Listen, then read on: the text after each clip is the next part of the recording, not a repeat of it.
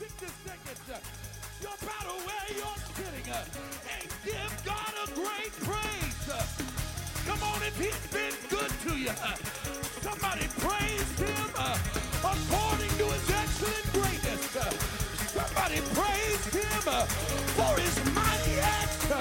Excuse me a moment while I give him a great praise.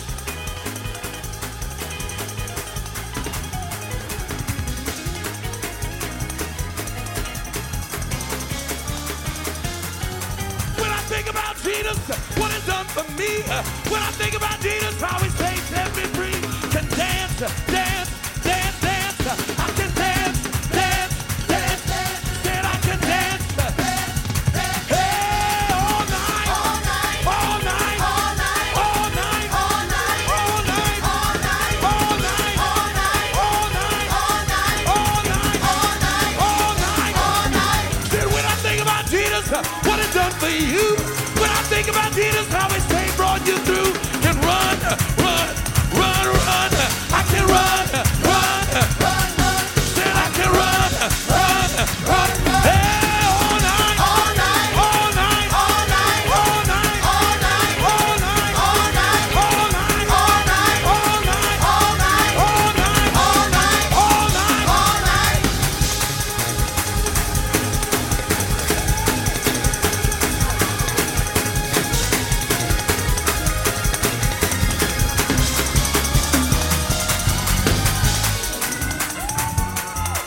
How many of you in this building understand that we wrestle not against flesh and blood, but against principalities and powers and rulers of the darkness, spiritual wickedness? How many of you understand that this morning?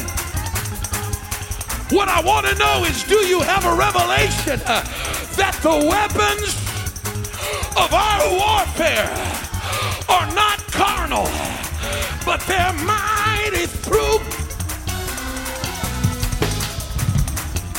If you know your praise is a weapon, somebody shout yes. Come on, if you know your praise is a weapon, somebody shout yes. And let's do it like this. My dance will crush Satan under my feet, and I declare. What you say? I got victory. Let me hear you say my dance will crush Satan under my feet, and I declare. What you say? I got victory. One more time. My dance will crush Satan under my feet, and I declare. What you say? I got victory. I got victory. I got victory. I got victory. I got victory. I got victory. I got victory. I got victory. I got victory. I got victory. Somebody shout it now. I got victory. Somebody shout it now. I got victory. Somebody shout it now. Somebody give him a praise.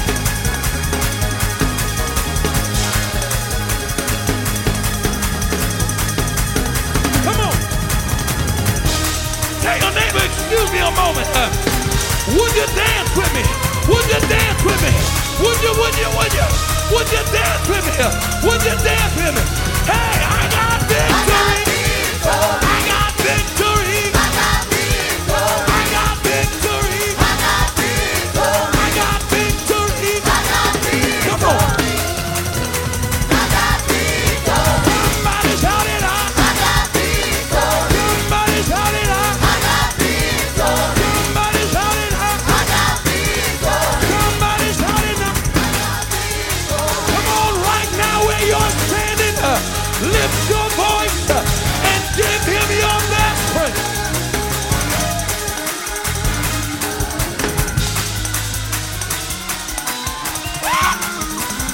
I know it's Sunday morning and you're dressed real cute, but everything up under this building ought to lift your voice and give God your best praise.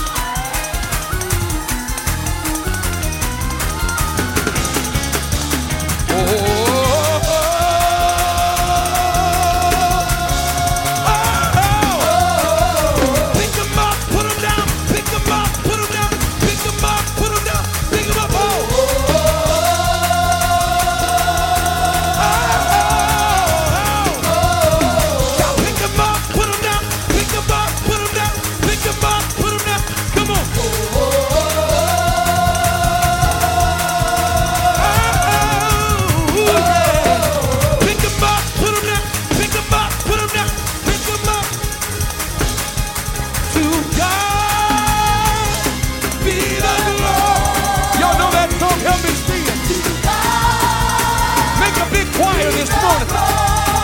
To God be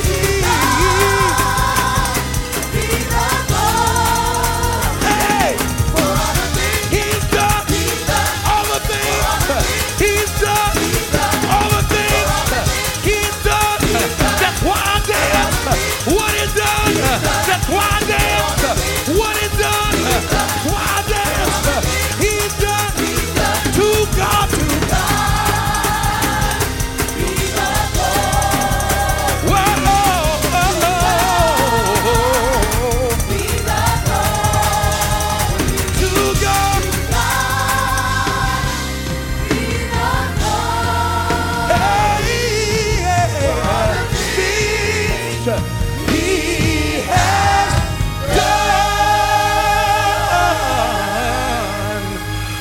Somebody throw those hands in the air if you're grateful for everything He's done this morning.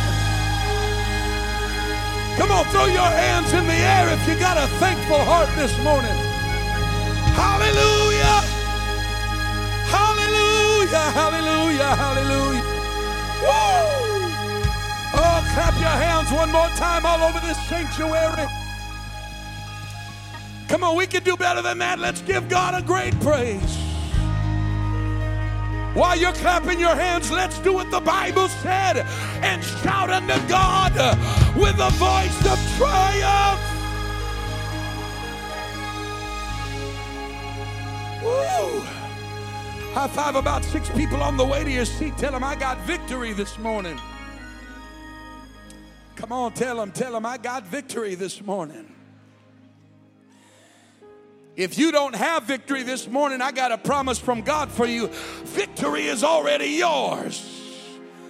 I just need about 100 people in the building that believe that this morning, that the fight is fixed. Woo.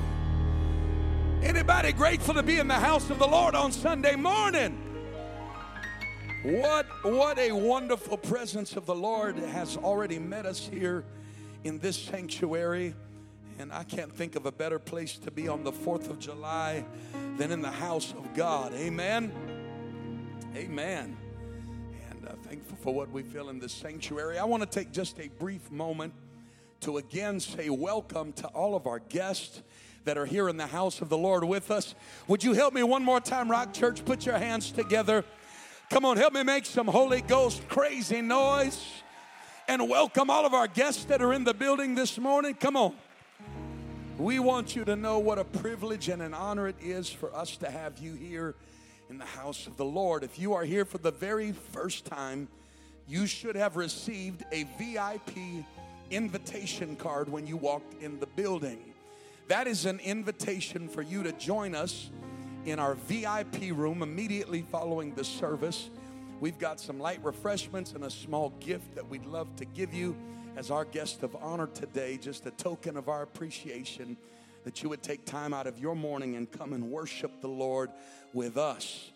And we want you to feel at home today. We have a little policy around here that we demand of our first-time guests. And I know it's rude to have policies for guests, but our policy is simply this, that you are only a guest for the first 5 minutes that you come through the door. After that, you're just at home with us. Amen, Rock Church? Would you do me a favor, make a 360-degree turn around you and tell everybody around you, welcome home this morning. Come on, find everybody sitting around you. Tell them, welcome home, welcome home. They're in front of you, behind you. Don't leave anybody untouched. Tell them, welcome home. Amen. We're so grateful to have you in the house of the Lord. It's wonderful to have, I believe I'm saying it right, the Dufresne family here with us all the way from Columbia, Tennessee. Honored to have this awesome couple with us. God bless you so much. Amen. And then so good to have the Fluid family with us all the way from Durham, North Carolina. As John P. Key would say, outside the county line. Hallelujah. But we're grateful to have them in the house of the Lord with us as well today. And I'm grateful for what we feel in this place. Amen. I hope y'all came ready to preach with the preacher today. Pastor Hammond got up and was talking at the opening of the service this morning, and when he started talking, I said, oh my God, we are in the vein of the Holy Ghost. I woke up this morning, Brother Donley, with one word on my spirit. One word, and I'm going to preach about it this morning. Stand with me, if you would, all across this sanctuary, and grab your Bibles. I'm going to invite you to the Word of the Lord. While you're grabbing your Bibles, let me remind you, tonight is going to be an incredible, incredible time in the Holy Ghost. You don't want to miss it. Amen. We're going to come together, normal time. Church will start at 6:30. We're going to have church, praise, worship, preaching. People are going to get the Holy Ghost. Waters of baptism are going to be stirred tonight. Amen. And then when we finish, we're going to go outside on the campus and we're going to party. Party. Ain't nobody knows how to party like God's people know how to party. When you can stay sober and you got all your faculties the whole night. Amen. We don't need no weed. We got the Most High. I wish I had some help up in here. Yeah. Ain't no party like a Holy Ghost party, because a Holy Ghost party don't stop. And we're going to have a great time in the Holy Ghost tonight. We're going to bring food and fireworks, and just grab your favorite relaxing chair if you've got one. If not, come anyway. We'll figure it out. And it's going to be a great time. We're going to light fireworks and hang out together. And also, we welcome everyone to come dressed casual tonight. We want you to be able to leave the service, go right outside, and not worry about anything. We only do that a couple of times per year. And so I wore a bow tie this morning to make up for dressing casual tonight. Amen. But we invite you to come casual. It's going to be a great time. And then I've got a special surprise for you tonight that you're just going to have to be here to see. So you don't want to miss that. Amen. Book of Philippians chapter 2 is where I want to invite you to read the word of the Lord with me tonight, or this morning rather. Philippians chapter 2. I want to begin reading verse number 9. When you have it, somebody shout amen. It says, wherefore God also hath highly exalted him and given him a name which is above every name, that at the name of Jesus every knee should bow, of things in heaven and things in earth and things under the earth, and that every tongue should confess that Jesus Christ is Lord, to the glory of God the Father. Woo! And for a few moments this morning, I want you to catch this complex title. I simply want to preach Jesus. I can't think of a better subject to preach about. I just want to preach Jesus. Somebody take about 30 seconds right now and lift your voice to the only name under heaven given among men, whereby something happens when I call that name. Something happens. Y'all act like you came to have church this morning. Something happens when I shout that name. All of heaven has to listen when I call that name. All of hell has to listen.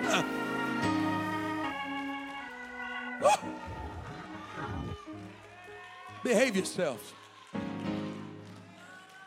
Hallelujah. You can be seated. You can be seated. Or you can keep shouting if you want to. I don't care. Run the aisles.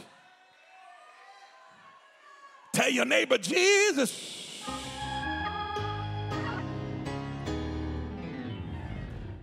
Now, let me begin this morning by saying that it is imperative that we have a revelation of the power of names. Names are extremely important. As a matter of fact, when two people get married, the very first thing that the man gives the wife in marriage is his name. It is significant because it means that you now belong to me. You see, when I was in high school many, many years ago, back when horse and buggies were here. No, not quite. But they used to have this thing in the high school I went to. I didn't grow up in church. I went to a public high school. They had these things called letter jackets. Anybody remember that? And your letter jacket had your last name on the back of it. And it was popular that when you and a girl started dating, that she would wear your letter jacket. Why? Because it had your name on the back of it.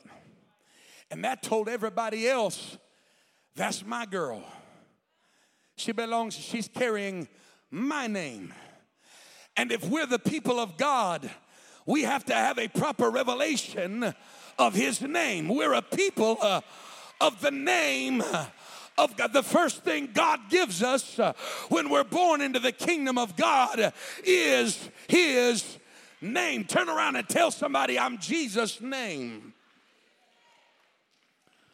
As a matter of fact, in 2 Chronicles, he said, if my people, which are called by my name. He loves it when they say, there goes those Jesus people. There goes those Jesus people. Somebody said, you must be Jesus only. I said, no, I'm not Jesus only. I'm Jesus everything. I'm not Jesus only, I'm Jesus everything. Oh, Jesus is just your crutch. No, he's not my crutch. He's my wheelchair. He's my bed. He's the only way. He's the breath in my body. He's not my crutch. He is my everything.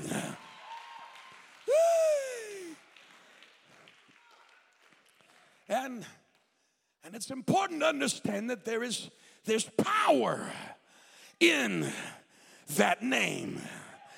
There is authority that is in that name. Two words used for the word power in Scripture is exousia and dunamis. Exousia is authority. Dunamis is raw power. It's the same root that we get the word dynamite from. And as a matter of fact, Jesus declares in Matthew 28:18, he said that all power in heaven and in earth belongs to me. All authority is in that name. More authority than the IRS. More authority than the state trooper. More authority than the police department. More authority than the United States. There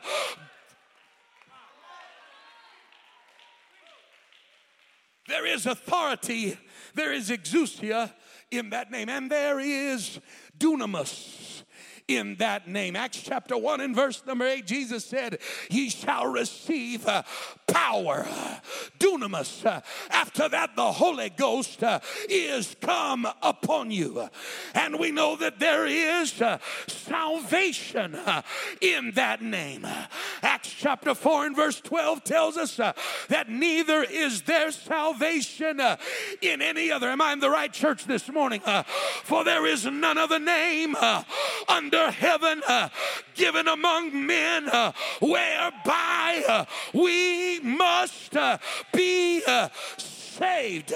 It's by the authority of that name that you can experience salvation.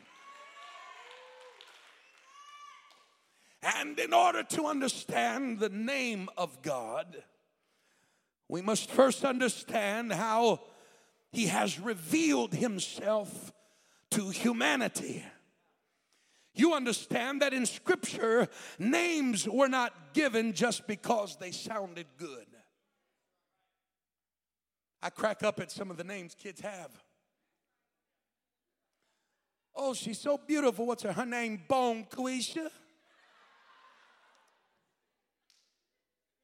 Okay. How beautiful. What is, you see, how many of y'all thank God for parents who have wisdom?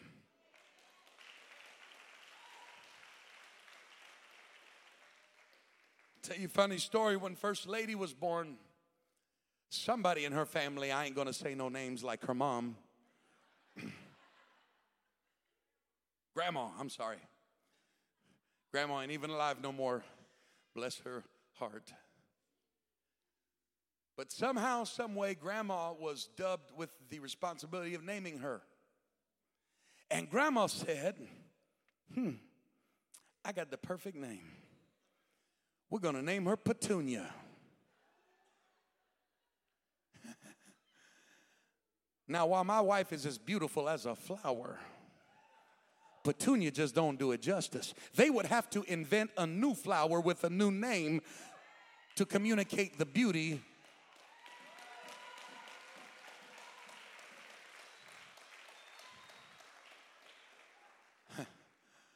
But thank God for a daddy who stepped in and said, oh, no.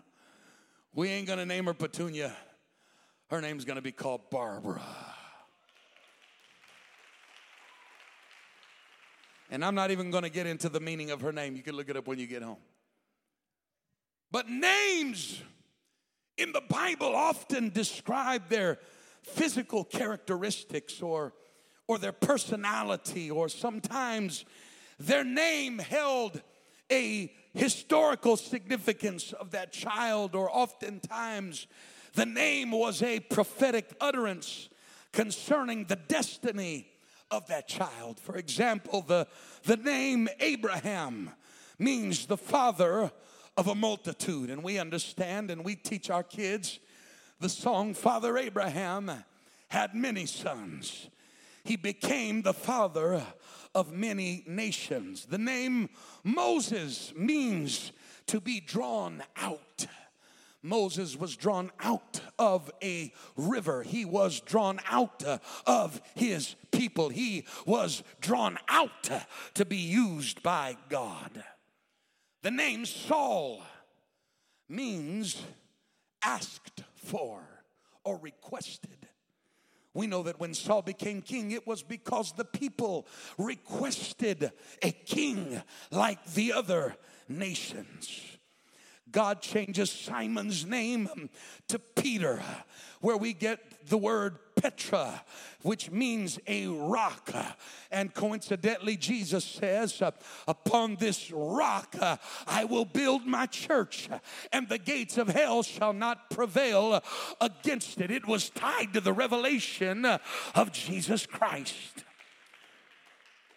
The name Paul, the Apostle Paul, his name means little in stature, and most historians believe that he was a man that was in fact small in stature. And then of course you have Jacob, whose name means supplanter or heel grabber. His name came from his mother, whom witnessed him at his birth holding on to the heel of his brother. But there was a change in his destiny when he wrestles with God at the ford Jabbok, and God says, thou shalt be called Israel, for as a prince hast thou power with God. You can't be what I want you to be and have the wrong name. I'm going to rename you to Israel. And so there is significance to names in the Bible. And then of course you have Benoni, who was named by Rachel, and she said, I gave pain and I was experiencing death in my birth to my son. And Benoni means the son of my pain. But thank God for a daddy who said, my son's not going to live the rest of his life as a reminder of pain pain. So his name will not be Benoni, but Benjamin, the son of my right hand. And there was a prophetic utterance given to him by his name. And then, of course, you have Joseph, who names his son Manasseh. And Manasseh means that God made me to forget the troubles of my father's house. Every time he looked at his son, he remembered that God brought me out of all of my dilemmas. And so it is through the name of God that he reveals himself to us. And it is important to understand, is this all right if we just have Bible class for a few moments?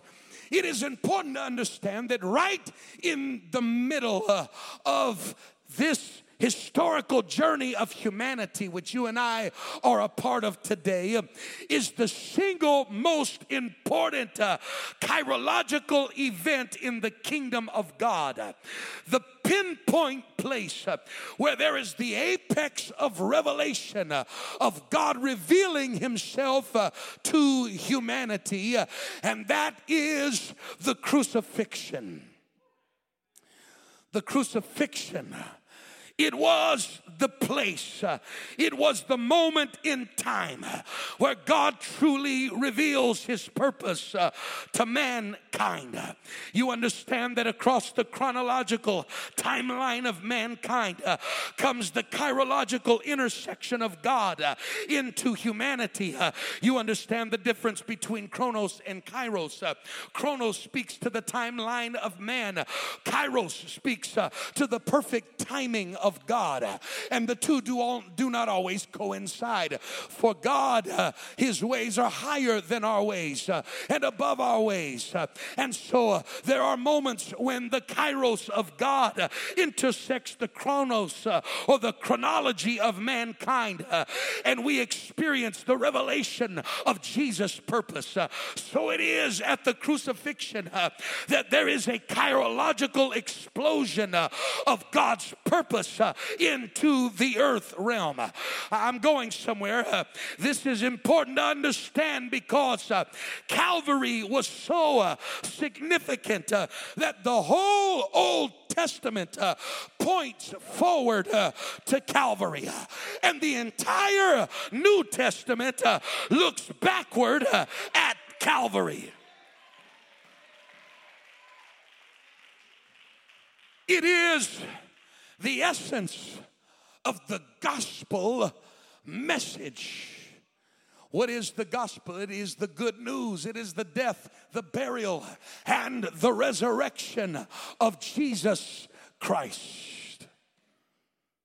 The death, the burial, the birth, the life, the death, the burial, and the resurrection of Jesus Christ. You've got to get this in your spirit. And I love this because it is so powerful that the birth of Jesus and the death of Jesus literally resets the chronos of man's timeline.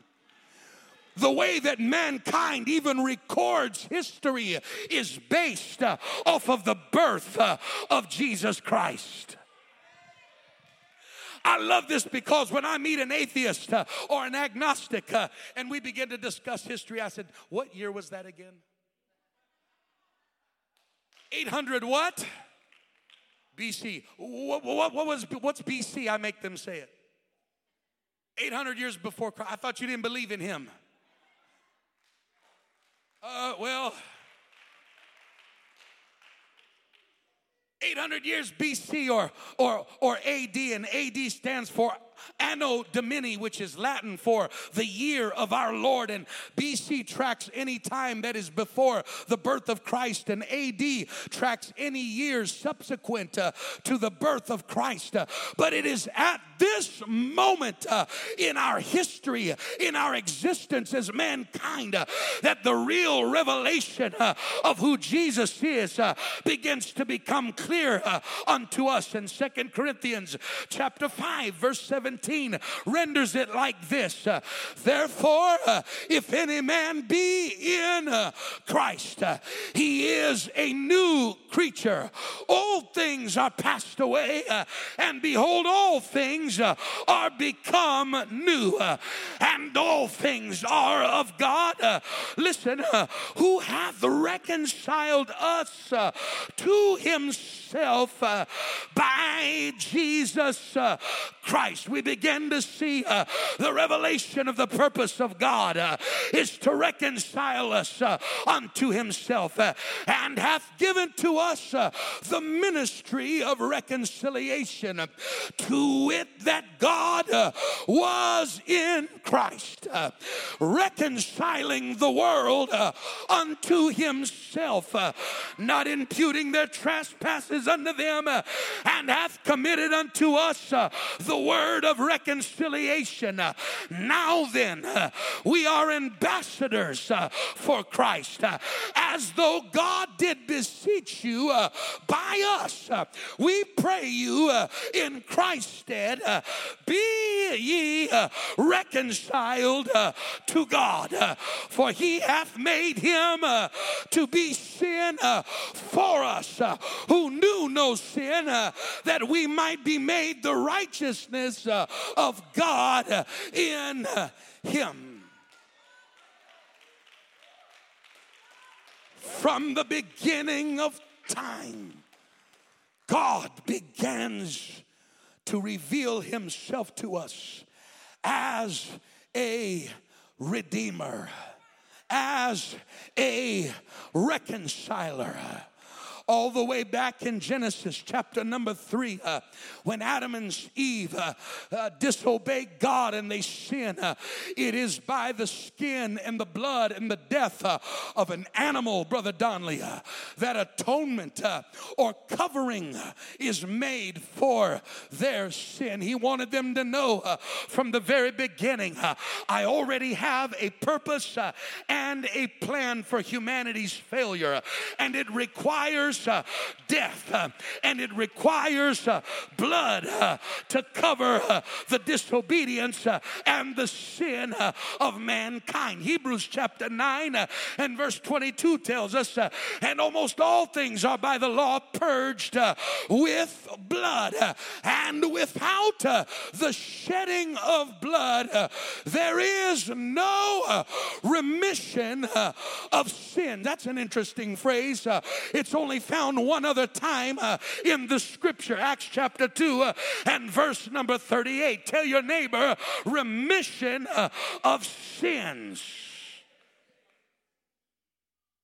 And so there is, are you with me? That was my introduction. Now I want to start preaching. And so there is a progression of revelation of his name. And you have to understand that in the Hebrew language, in ancient Hebrew language, they used what we know as tetragrams. Tetragrams are a word written with 4 letters in the Hebrew alphabetic writing system. And the tetragrammaton was the word that the Hebrew people used for their God. It was the 4-letter word that was the word they used for the name of their God. And in the original Hebrew, the characters, if you read them right to left, is Yad-He Vav-He, which originally written in our alphabet was written as YHWH. And then they were Latinized into JH, VH, and then consonants were added for the sake of pronunciation, which is where we get the word or the term Jehovah. Tell your neighbor, Jehovah. I'm preaching to you the origin of the real Jehovah's Witnesses.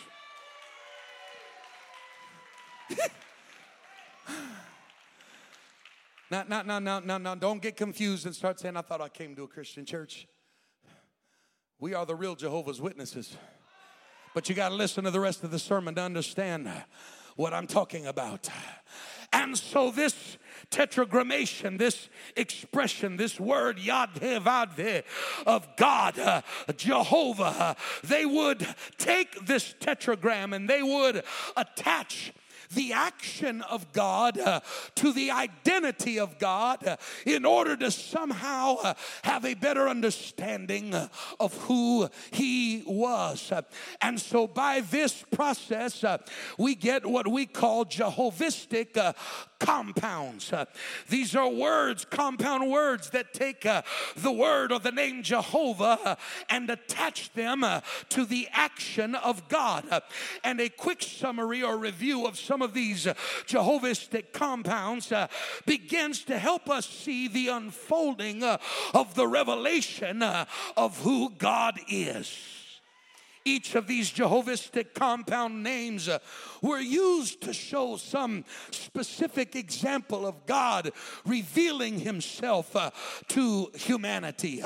For example, when promising Israel freedom from diseases in the book of Exodus chapter 15 and verse 26, he was Jehovah Rapha, the Lord that healeth. And then he was to David in Psalm 23, Jehovah Rohi, or the Lord my shepherd. In Exodus chapter 31 and verse 13, he was Jehovah Makadesham, the Lord thy sanctifier. In Ezekiel 48 and 35, he was Jehovah Shammah, the Lord that is present.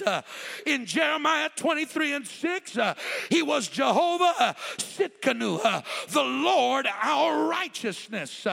And then in Genesis 22 and 13, he is Jehovah Jireh, the very first Jehovistic compound, the Lord our provider. In Exodus 17 and 15, he was Jehovah Nisi, the Lord our banner. In Judges chapter 6, he was Jehovah Shalom, the Lord who is our peace. In Isaiah chapter 6, verse 1 through 3, he was Jehovah Sabaoth, the Lord of hosts. There is a progression of revelation that happens. God unveiling his identity to mankind. And then if you study the scripture, you will find that over 250 times in the Bible, the word God is translated from the original word El, from which we have what are known as Elohistic compounds. Again, revealing to us who our God is.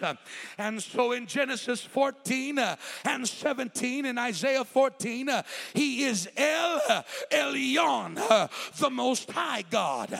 In Genesis 16 and 13, he is El Roi, the Strong One who sees.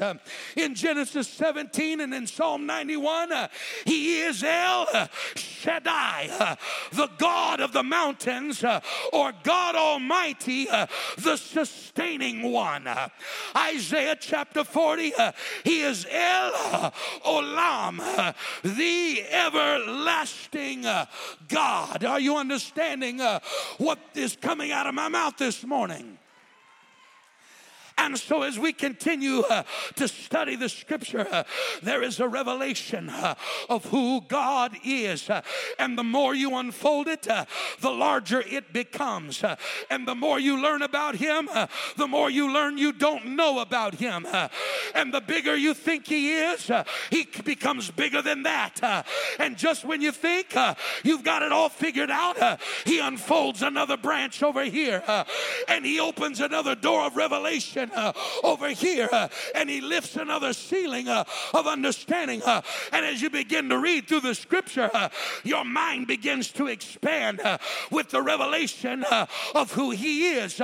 Romans 8:15, he's Abba. 1 John 2 and 1, he's the advocate. Genesis 17 and 1, he's the Almighty. Revelation 22 and 13, he's Alpha. Revelation 3 and 14, he's Amen. Daniel Daniel 7 and 9, he's the Ancient of Days. Psalm 2 and 2, he's the Anointed One. Psalm 3 and 1 calls him an apostle. Isaiah 53 and 1, he is the arm of God. Acts 3 and 15, he is the author of life. Hebrews 12 and 12, he is the author of our faith. Revelation 21 and 6, he is the beginning. 1 Timothy 6:15, he's the blessed and holy ruler. Jeremiah 33 and 15, he is a branch. John 6 and 33, he's the bread of God. John 6 and 35, he's the bread of life. Isaiah 62 and 56, he's the bridegroom. Revelation 22 and 16, he's the bright and morning star. 1 Peter 5 and 4, he's the chief shepherd. Isaiah 42 and 1, he's the chosen one. Matthew 22:42, he is Christ. Luke 9 and 20, he's Christ of God. Luke 2 and 11, he's Christ the Lord. Matthew 16:16, he's Christ, Son of the living God. John 14:26, he is the comforter. Matthew 55 and 4, he's commander. Luke 2 and 25, he is the consolation of Israel. Deuteronomy 4 and 24, Hebrews 12:29, he is a consuming fire. Isaiah 28:16, he's the cornerstone. Isaiah 9 and 6, he's the counselor. 1 Peter 4:19, he's a creator. Romans 11:26, he's a deliverer. Haggai, he is desired of all nations. John 10 and 7, he is the door. Revelation 21 and 6, he is the end. Deuteronomy 33:27, he's the eternal God. Isaiah 9 and 6, he is the everlasting Father.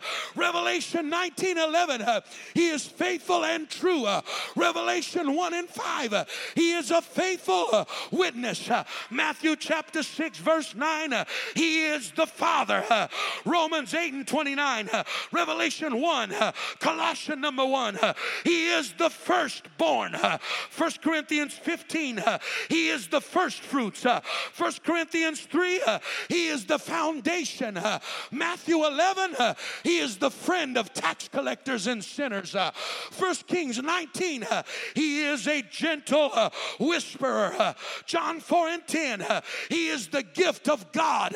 Isaiah 40 and 5, he is the glory of God. Genesis 1 and 1, he is God. Genesis 17 and 1, he is God Almighty. Romans 9 and 5, he is God over all. Genesis 16:13, he is the God who sees me. John 10 and 11, he is the good shepherd. Hebrews chapter 4, he is the great high priest. Hebrews 13 and 20, he's the good shepherd. Psalm 48:14, he is a guide. Colossians 1 and 18, he is the head of the body. Ephesians 5:23, he is the head of the church. Hebrews 1 and 2, he's heir of all things. Hebrews 3 and 1, he is the high priest.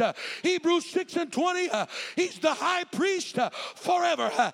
Acts 2 and 7, he is the Holy One. Isaiah, I need my glasses. Chapter 49 and verse number 7, he is the Holy One of Israel. John 16:28, he is the Holy Spirit. Titus 2:13, he is hope. Luke 1:69, he is the horn of salvation. Exodus 3 and John and 8, he said, I am. 2 Corinthians 4 and 4, he is the image of God. Hebrews 1 and 3, he is the image of his person. Isaiah 7 and 14, he is Emmanuel. Exodus 34:14, he is jealous. Psalm 83 and 18, he is Jehovah. Matthew 1 and 21, he is Jesus. Romans 6 and 23, he's Jesus Christ our Lord. Romans or Isaiah 33:22, Acts chapter 10, he is a judge. Zechariah 9:9, he's the king. 1 Timothy 1:17, he's king eternal. 1 Timothy 6:15, he's king of kings. Revelation 15:3, he's king of the ages. John 1:29, he's the Lamb of God. 1 Corinthians 15:45, he is the last Adam. Isaiah 33:22, he is the lawgiver. Isaiah 54:55-4, he is the leader. Are you writing these down? John 14:6, he is life. John 8:12, he's the light of the world. Deuteronomy 32:11, he is like an eagle. Song of Solomon 2:1 calls him the lily of the valleys. Revelation 5:5, he is the lion of the tribe of Judah. 1 Peter 2:4, he is the living stone. John 4:10, he's the living water. John 13:13, he is Lord. Revelation 15:3, he's Lord God Almighty. 1 Corinthians 15:57, he's Lord Jesus Christ. Acts 10:36, he's Lord of all. 1 Corinthians 2:8, he's Lord of glory. And 1 Timothy 6:15, he is Lord of lords. Jeremiah 23:6, he is Lord of our righteousness.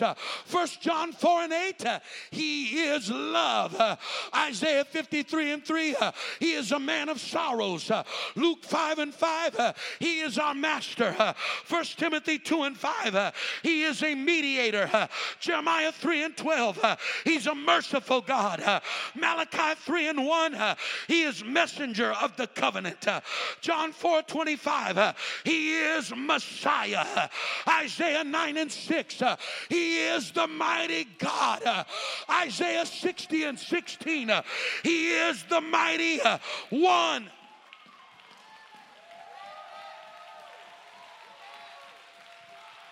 Are you with me this morning? Revelation 22:16, he's the offspring of David. Revelation 22:13, he's Omega. John 1:18, he's the only begotten Son. 1 Corinthians 5:7, he's our Passover lamb. Ephesians 2:14, he is our peace. Isaiah 64:8, he is the potter. 1 Corinthians 1:24, he's the power of God. Isaiah 9:6, he is the Prince of Peace. Acts 3:22, he is called a prophet. Malachi 3:3, he is a purifier. John 20:16, he is Rabboni. Hebrews 1:3, he is the radiance of God's glory. Job 19:25, he is a redeemer. Malachi 3:2, he is the refiner's fire. John 11:25, he is the resurrection. 1 John 2:1, he is the righteous one. 1 Corinthians 10:4, he is the rock. Revelation 22:16, he is the root of David. Song of Solomon 2:1, he's the rose of Sharon. Revelation 3:14, he's the ruler of God's creation. Revelation 1:5, he's ruler over the kings of the earth. Micah 5:2, he's ruler over Israel. Luke 2:11, he is our Savior. Numbers 24:17, he is the scepter out of Israel. Bring me another mic. Genesis 3:15, he is the seed. Isaiah 42:1, he is the servant. 1 Peter 2:25, he is the shepherd of our souls. Genesis 15:1, he is the shield. Matthew 1:1, he is the son of David. That sounds better. Matthew 27:54, he is the Son of God. Matthew 8:20, he's the Son of Man. Luke 1:32, He's the Son of the Most High. Hebrews 5 and 9, He is our source. Genesis 1 and 2, He is the Spirit of God. Numbers 25:17, He's the star out of Jacob. 1 Peter 2 and 8, He is the stone. Malachi 4 and 2, He is the Son of righteousness. John 13:13, He is a teacher. John 1 and 9 calls Him the true light. Revelation 3:14, He is a true witness. John 14 and 16, He is the truth. John 15 and 5, He is the vine. John 14 and 5, He is the way. 1 Corinthians 1:24, He is the wisdom of God. Isaiah 55 and 4, He is a witness. Isaiah 9 and 6 calls Him wonderful. John 1 and 1 declares He is the Word. And Revelation 19 and 13, He is the Word of God. We know His name. His name is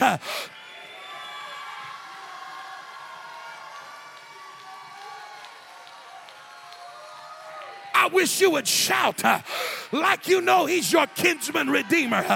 I wish you'd shout like you knew He's the Rose of Sharon. I wish you'd shout like you knew He was the Lamb slain from the foundation. I wish you would shout like you knew He's the Lion of Judah. I wish you would shout like you know He's Alpha. Shout like you know He's Omega. Shout if you know He's your beginning and the ending. Shout if you know that He's the first and the last. Shout if you know that He's the author.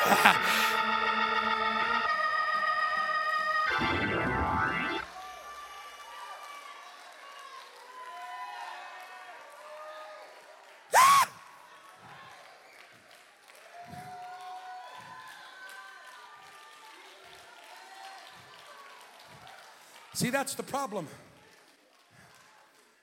with baptizing people in the titles of God. Because where does it stop? If you're going to baptize them in the name of in the title Father and Son and Holy Ghost, you might as well do it under Comforter, Prince of Peace, Counselor. Come on, somebody. Friend that sticketh closer than any brother.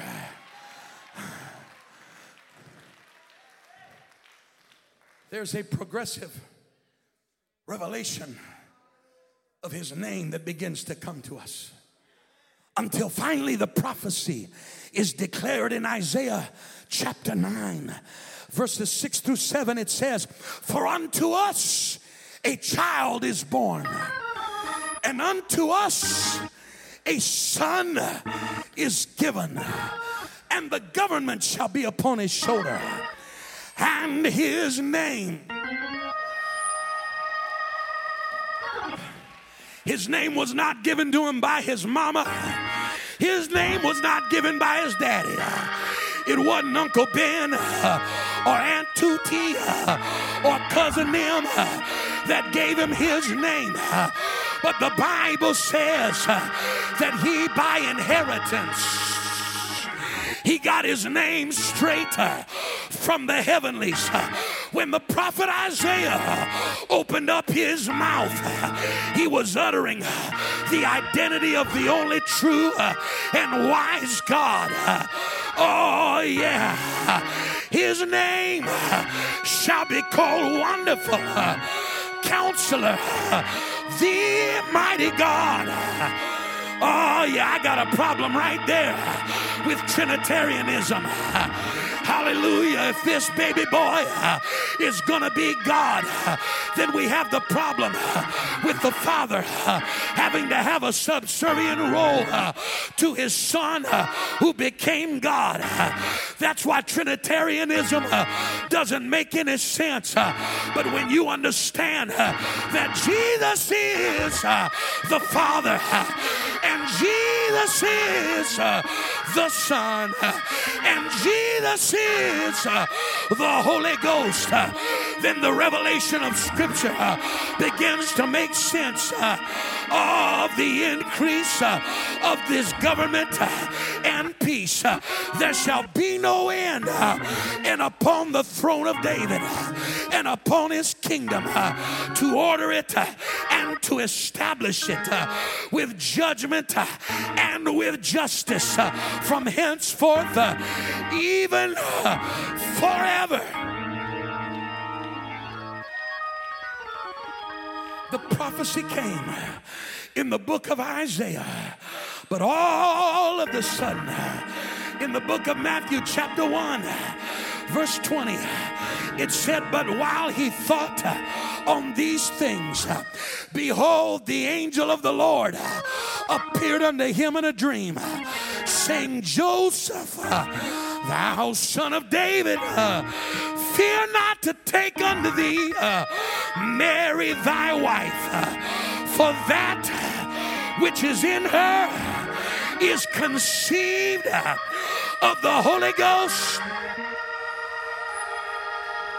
Now hold on a second.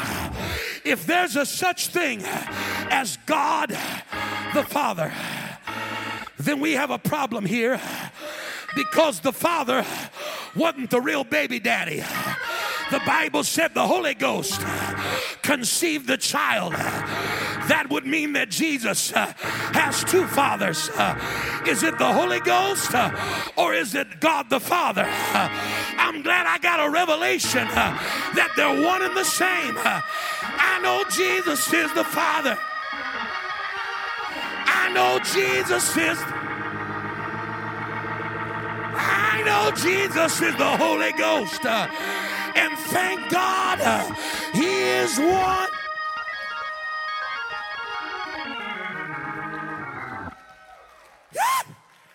And she shall bring forth a son, and thou shalt call his name. Somebody shout name. Shout name. Thou shalt call his name Jesus.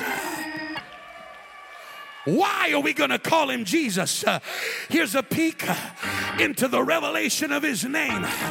We're going to call him Jesus, for he shall save his people from their sins. You see, his name is not just a pretty name, but his name has prophecy in it. His name has revelation in it. You're going to call him Jesus because of what he's going to do. You're going to call him Jesus because of where he came from. You're going to call him Jesus.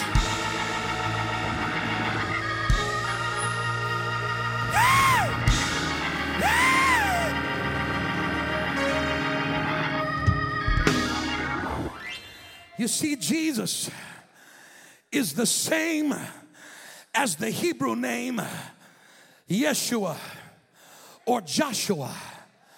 And you have to understand that Yeshua, Joshua, is just a progressive revelation of the name of God. Joshua, Jeshua, comes from J-E, which comes from Jehovah. It is simply the concentration of a Jehovistic compound. The J-E stands for Jehovah. The S-U-S or the Yeshua means God is salvation. Yeshua or Joshua simply means that Jehovah has become our salvation. When you say the name Jesus, all you're declaring is the greatest revelation of who God is, his reconciliation of mankind under. For this cause came I into the world to reconcile.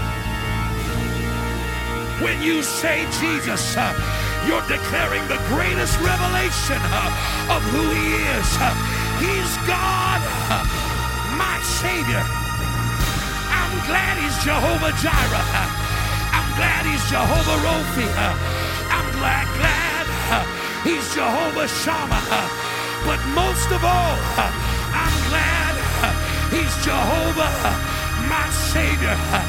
His name is...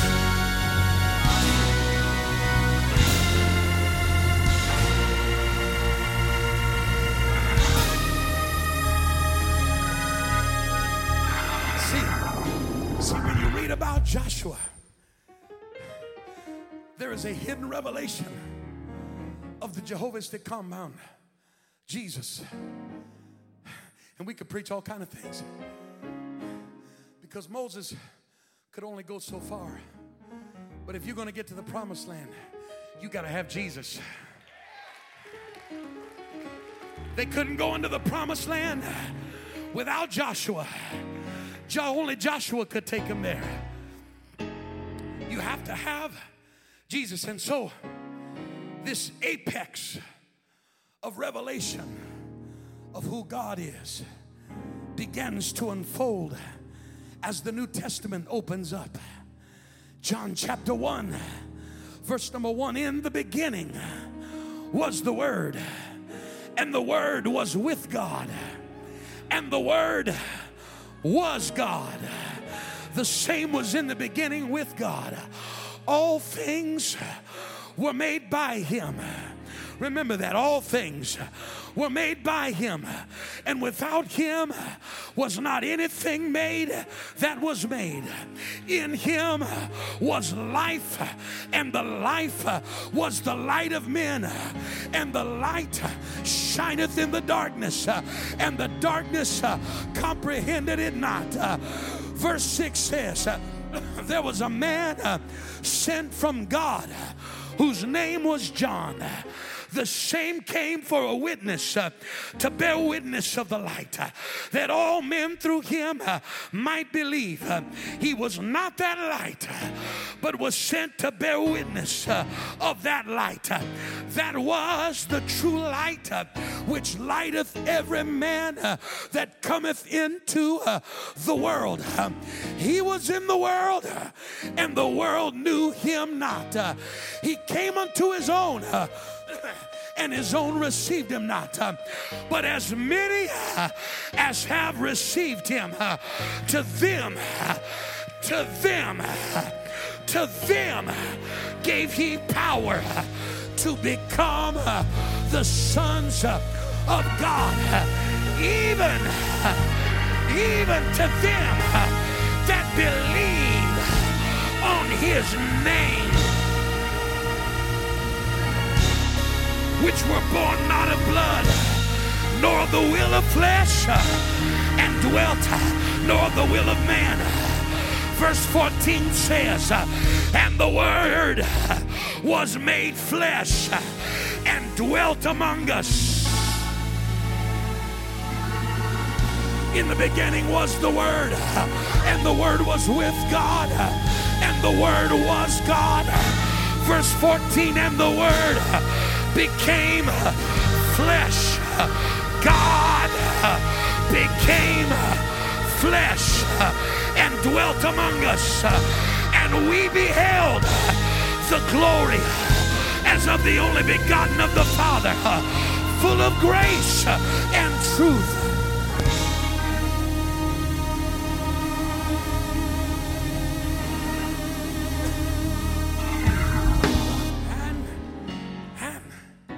Verse 15 says, and John bare witness of him.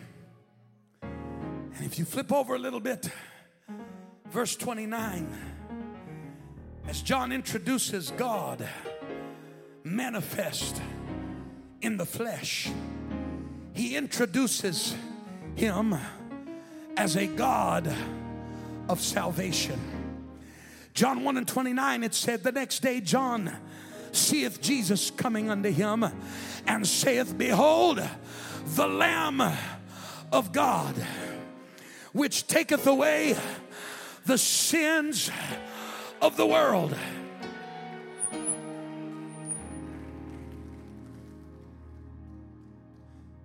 Hebrews 9 said, without the shedding of blood, there's no remission. Genesis 3, it was the blood covering Adam and Eve with the coat, the skins of animals. And when John sees Jesus coming, he said, he's a lamb that comes to take away the sin of the world. Listen,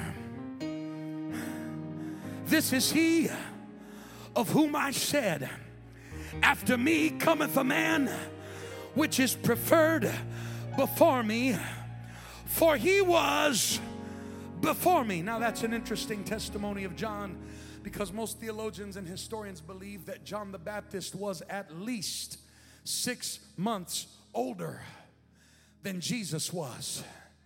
Yet his testimony is, this is he that came before me.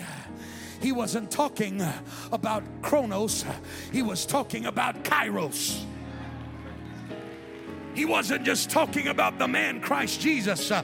He was proclaiming that this is the Ancient of Days. And while he's the Ancient of Days, he's a little baby in a manger. And he's standing here as the Lamb slain from the foundation of the world, who has come to take away the sin of the world. None of these Jehovistic compound names gave the full and complete characteristics of Jehovah as Redeemer, but rather each one showed an isolated example of his helping power extended to man.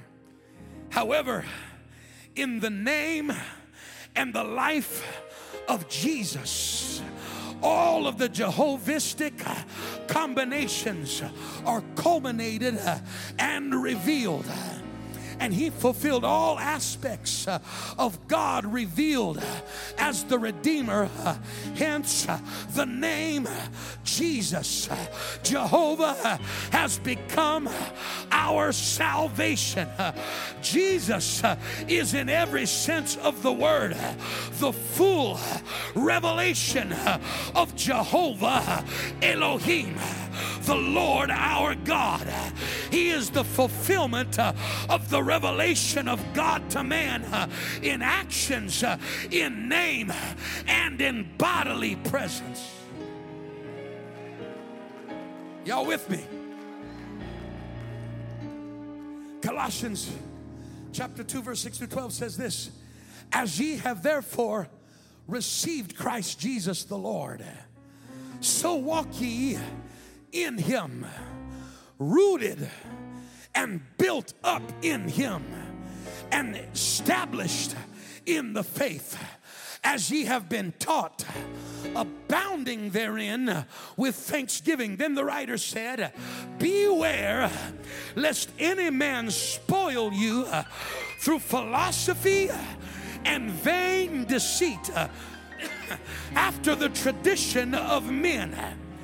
I can tell you where that heresy comes from, called Trinitarianism. I can tell you where that damnable doctrine comes from. It is a lie from hell. It is philosophy. It is vain deceit. And it is the tradition of men.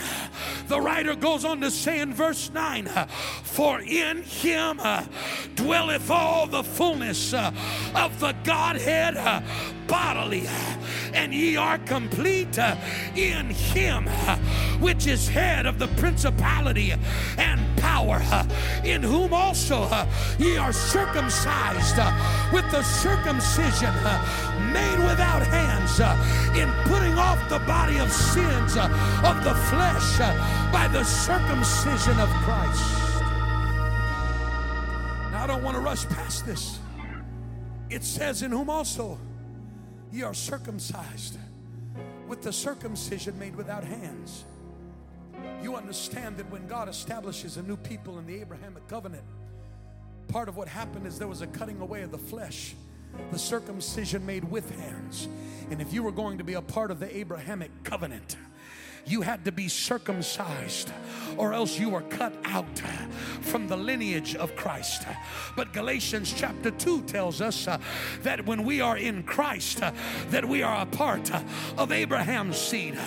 But we no longer have to be circumcised in the flesh, but this scripture says that it is the circumcision made without hands, in putting off the body of sins of the flesh. The same way they put off the flesh through circumcision, we put off the body of sins of the flesh by the circumcision of Christ. How many of you want to be a part of Abraham's seed? How many of you want to be Christ's? Come on, I got half the church. What about the rest of you? How many of you want to be counted as one of God's people? Then you've got to be circumcised by the circumcision of Christ, made without hands. Well, what is that? I'm glad you asked, because if you keep reading, he tells us in verse number 12, here's what it is. You are buried with him in baptism. Am I in the right church? That's the circumcision made without hands. We are buried with him in baptism, wherein also ye are risen with him through the faith of the operation of God, who hath raised him from the dead. There's only one way to be a part of the body of Christ. You've got to be baptized in Jesus' name for the remission of your.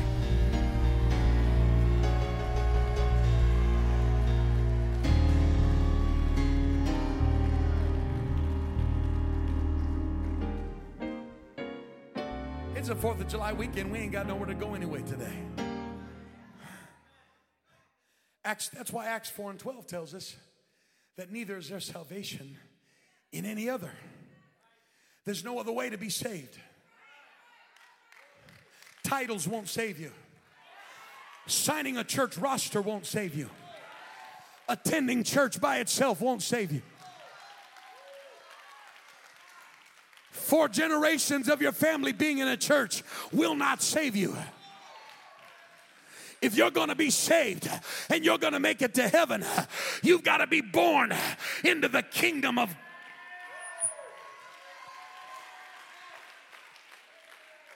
When they lined up, Abraham said, I don't care who your cousin is, who your mama is. I don't care if you can quote the Pentateuch. I don't care how many of the Sabbaths you've kept perfectly. If you don't get circumcised, you will not be a part. And I don't care what your background is. If you're going to make it to heaven, baby, there's not going to be anybody in heaven who was not baptized in Jesus' name for the remission of their sins and filled with the gift of the Holy Ghost. I felt like I hit a stump right there. There are no back doors into heaven. There's no side door into heaven. There's no doggy doors into heaven. There's no skylights into heaven. The ark had one door. My Bible tells me 8 souls were saved by water. Hallelujah. Whereunto the like figure, whereunto baptism doth also now save us. That's the word of the Lord. There was only one door in that ark. And if you're going to make it to heaven, Jesus said, I am the door. By me, if any man enter in, he shall be saved.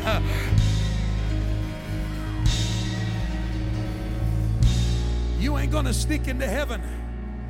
If you're going to make it to heaven, you're going to walk through the front door of the gospel message. Straight is the gate, and narrow is the way, and few be there that find it. But broad is the path that leadeth to destruction, and many there are that go therein at. There's only one way to make it to heaven, and that is the gospel message. I don't have time to preach all of this. It's 1:02 if you're on medicine. Right now, I'm just letting you know. And you're supposed to take it at 1. You're 2 minutes late. Take your medicine and hurry back. That's why Acts 2:38 says, when they were pricked in their heart and they said, what shall we do? Peter said, repent and be baptized, every one of you, in the name of Jesus Christ, for the remission of sins, and ye shall receive the gift of the Holy Ghost.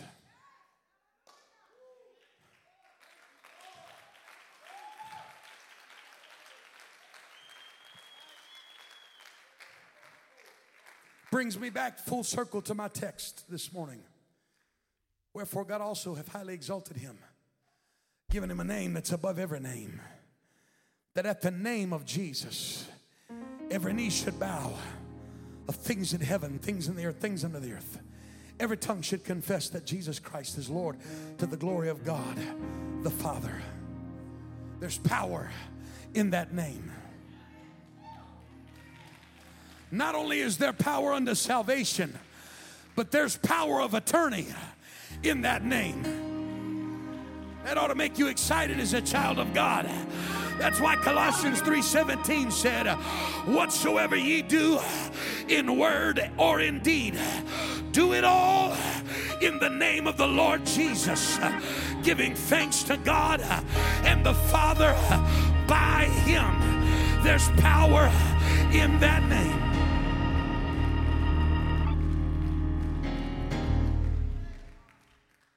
I just feel like preaching this to somebody this morning. That's why you've got to be baptized in Jesus' name. I don't care how you were baptized before. There's only one method of baptism according to Scripture, and it's in the name of Jesus Christ. There's only one other scripture in the Bible that people get hung up on, and that's Matthew 28:19. What does Matthew 28:19 says? Go ye therefore. Teach all nations, baptizing them in the name of the Father and of the Son and of the Holy Ghost. Somebody said, well, does it really matter? I declare unto you that it does. If you didn't catch it by now, that he has a whole lot of titles. Father, Son, and Holy Ghost are just 3 of many titles. They describe the salvation action of God. He was the Father in creation, the Son in redemption, and the Holy Ghost in regeneration. They're just titles. But a title has no authority without a name. If I write you a check and I put Bishop on the line, that bank's gonna laugh at you. It has to have my name. Bishop, pastor, daddy, father, friend, cousin, musician, none of those things have authority. And so if you were baptized and the preacher said, I now baptize you in the name of the Father and of the Son and of the Holy Ghost, all he did was threaten you, because he never said the name. He threatened to baptize you in the name, but he never said it. You just got wet.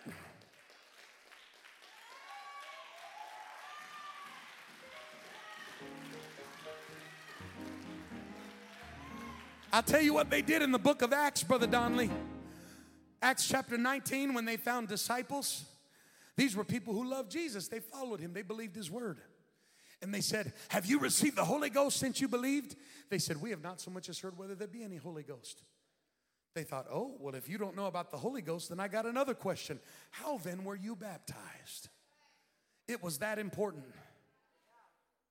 Let's not go to anywhere else. Let's not talk about nothing else, Brother Desmond. I want to know how you were baptized. They said, we were baptized unto John's baptism. They said, that's a good start. John truly baptized unto repentance. But you read your Bible, the Bible says they began to preach to them Jesus. And when he got done, guess what they did? They were baptized again.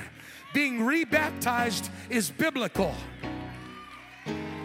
They said, my God, we got to get baptized again in the only saving name. They were baptized in Jesus' name. And when they were baptized, they were all filled with the Holy Ghost and began to speak with other tongues. Some people would try to debate that somehow Matthew 28:19 proves a triune God.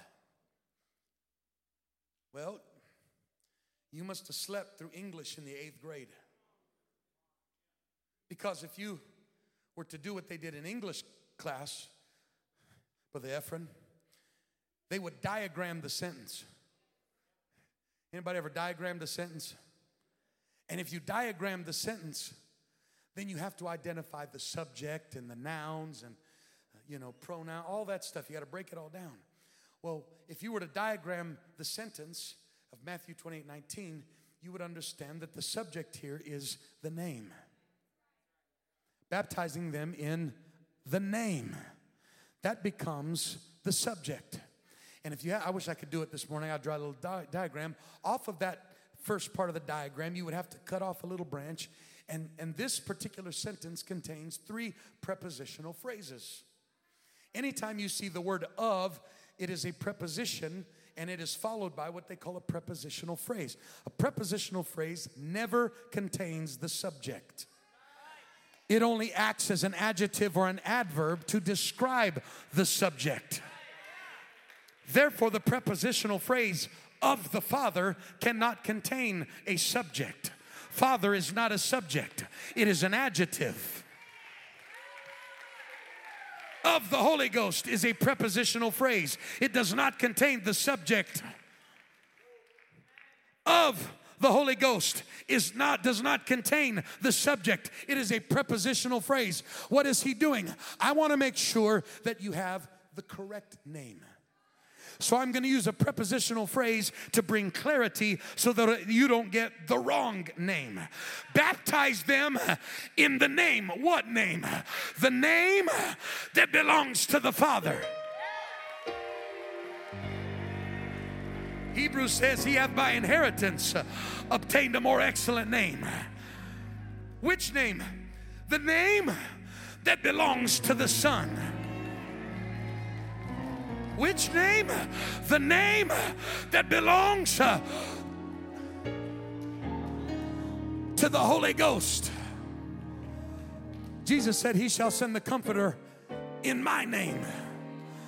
So when you break down the diagram, you understand that Matthew 28:19, he is saying to baptize them in the name, singular. The name that belongs to the Father, the name that belongs to the Son, the name that belongs to the Holy Ghost. Peter understood it well. So when they asked, what shall we do?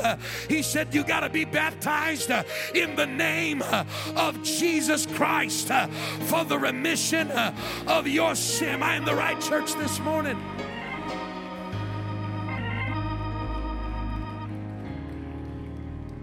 I want us to stand all over this house.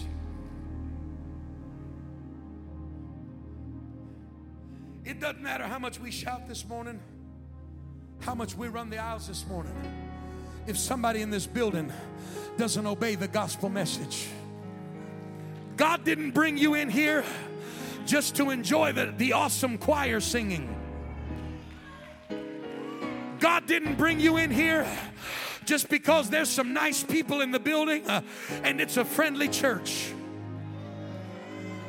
God didn't bring you here just because it takes less than 10 minutes for you to drive here from your house. You didn't come here just because your aunt invited you here, but you came here because God wanted you to hear the word of the Lord, that in order to make it to heaven, you've got to repent of your sins. You've got to be baptized in Jesus' name. Come on, am I in the right church? And you've got to receive the gift of the Holy Ghost.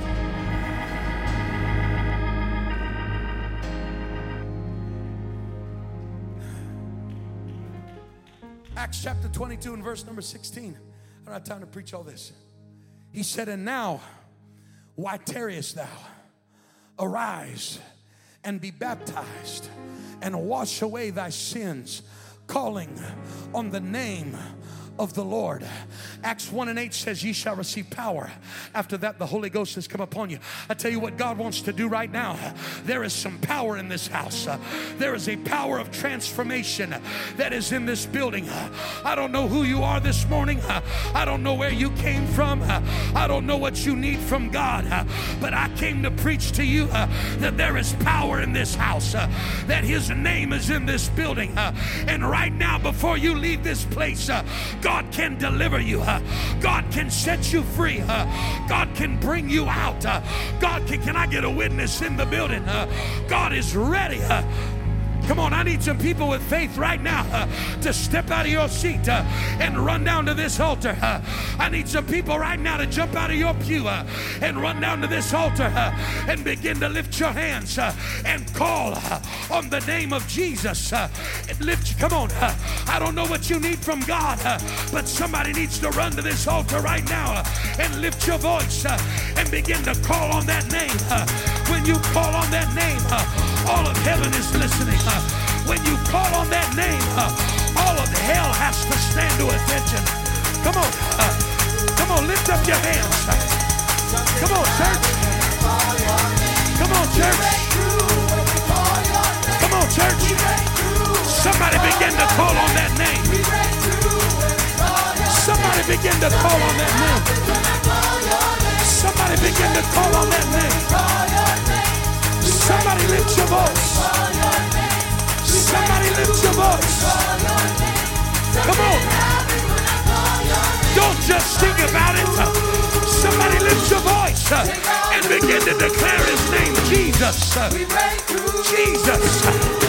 Jesus. I declare the name of Jesus over depression.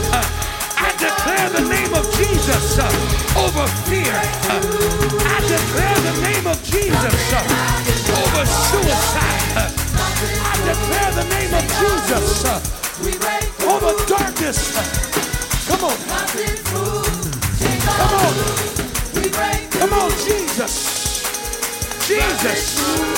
I need some saints of God that know how to pray right now. I need some saints of God that know how to call on the name of Jesus.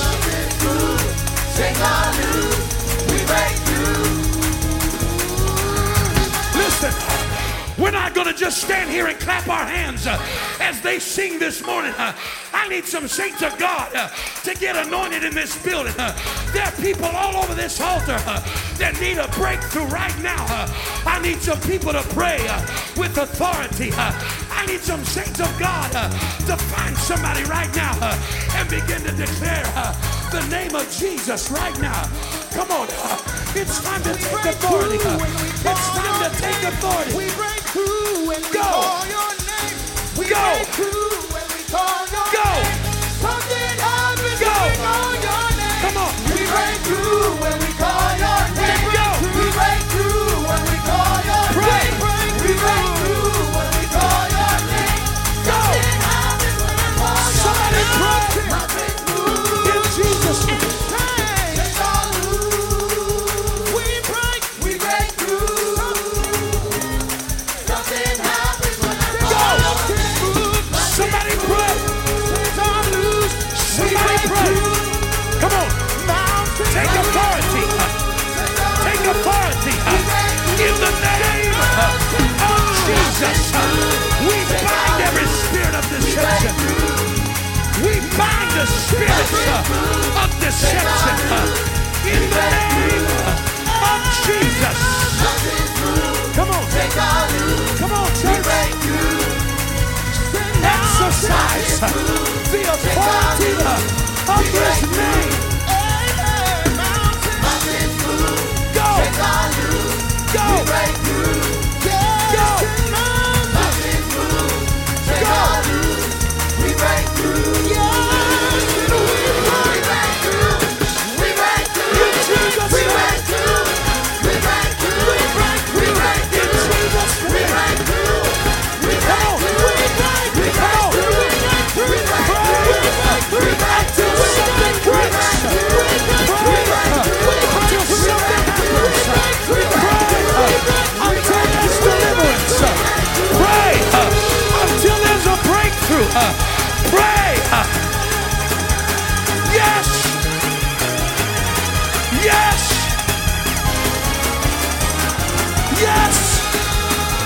Jesus.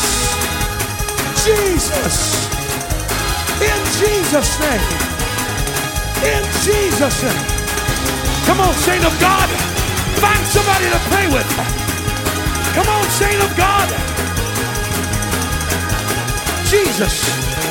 Jesus. Jesus. Jesus.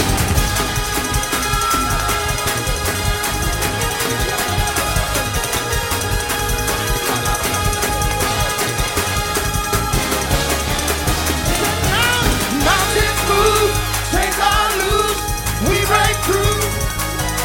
Mountains move, chains are Come on. loose, we Go. break through. Go. Go. Mountains move, chains are loose, we Jesus. break through. Jesus' name. Mountains move, chains are loose, we break through. Mountains move, chains are loose, we break through. Mountains move, chains are loose, we break through. Yes. Go. Go. Go. In Jesus' name. In Jesus' name.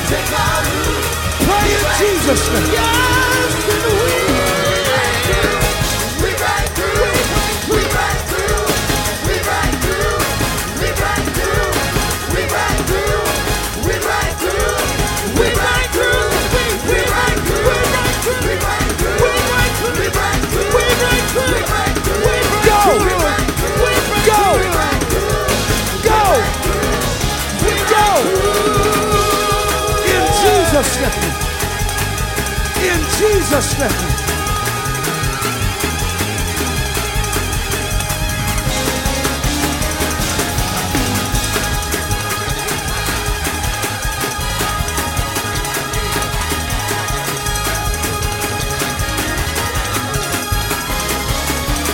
Hey! Come on. Come on. Lift your hands and receive the Holy Ghost. In Jesus' name. In Jesus' name.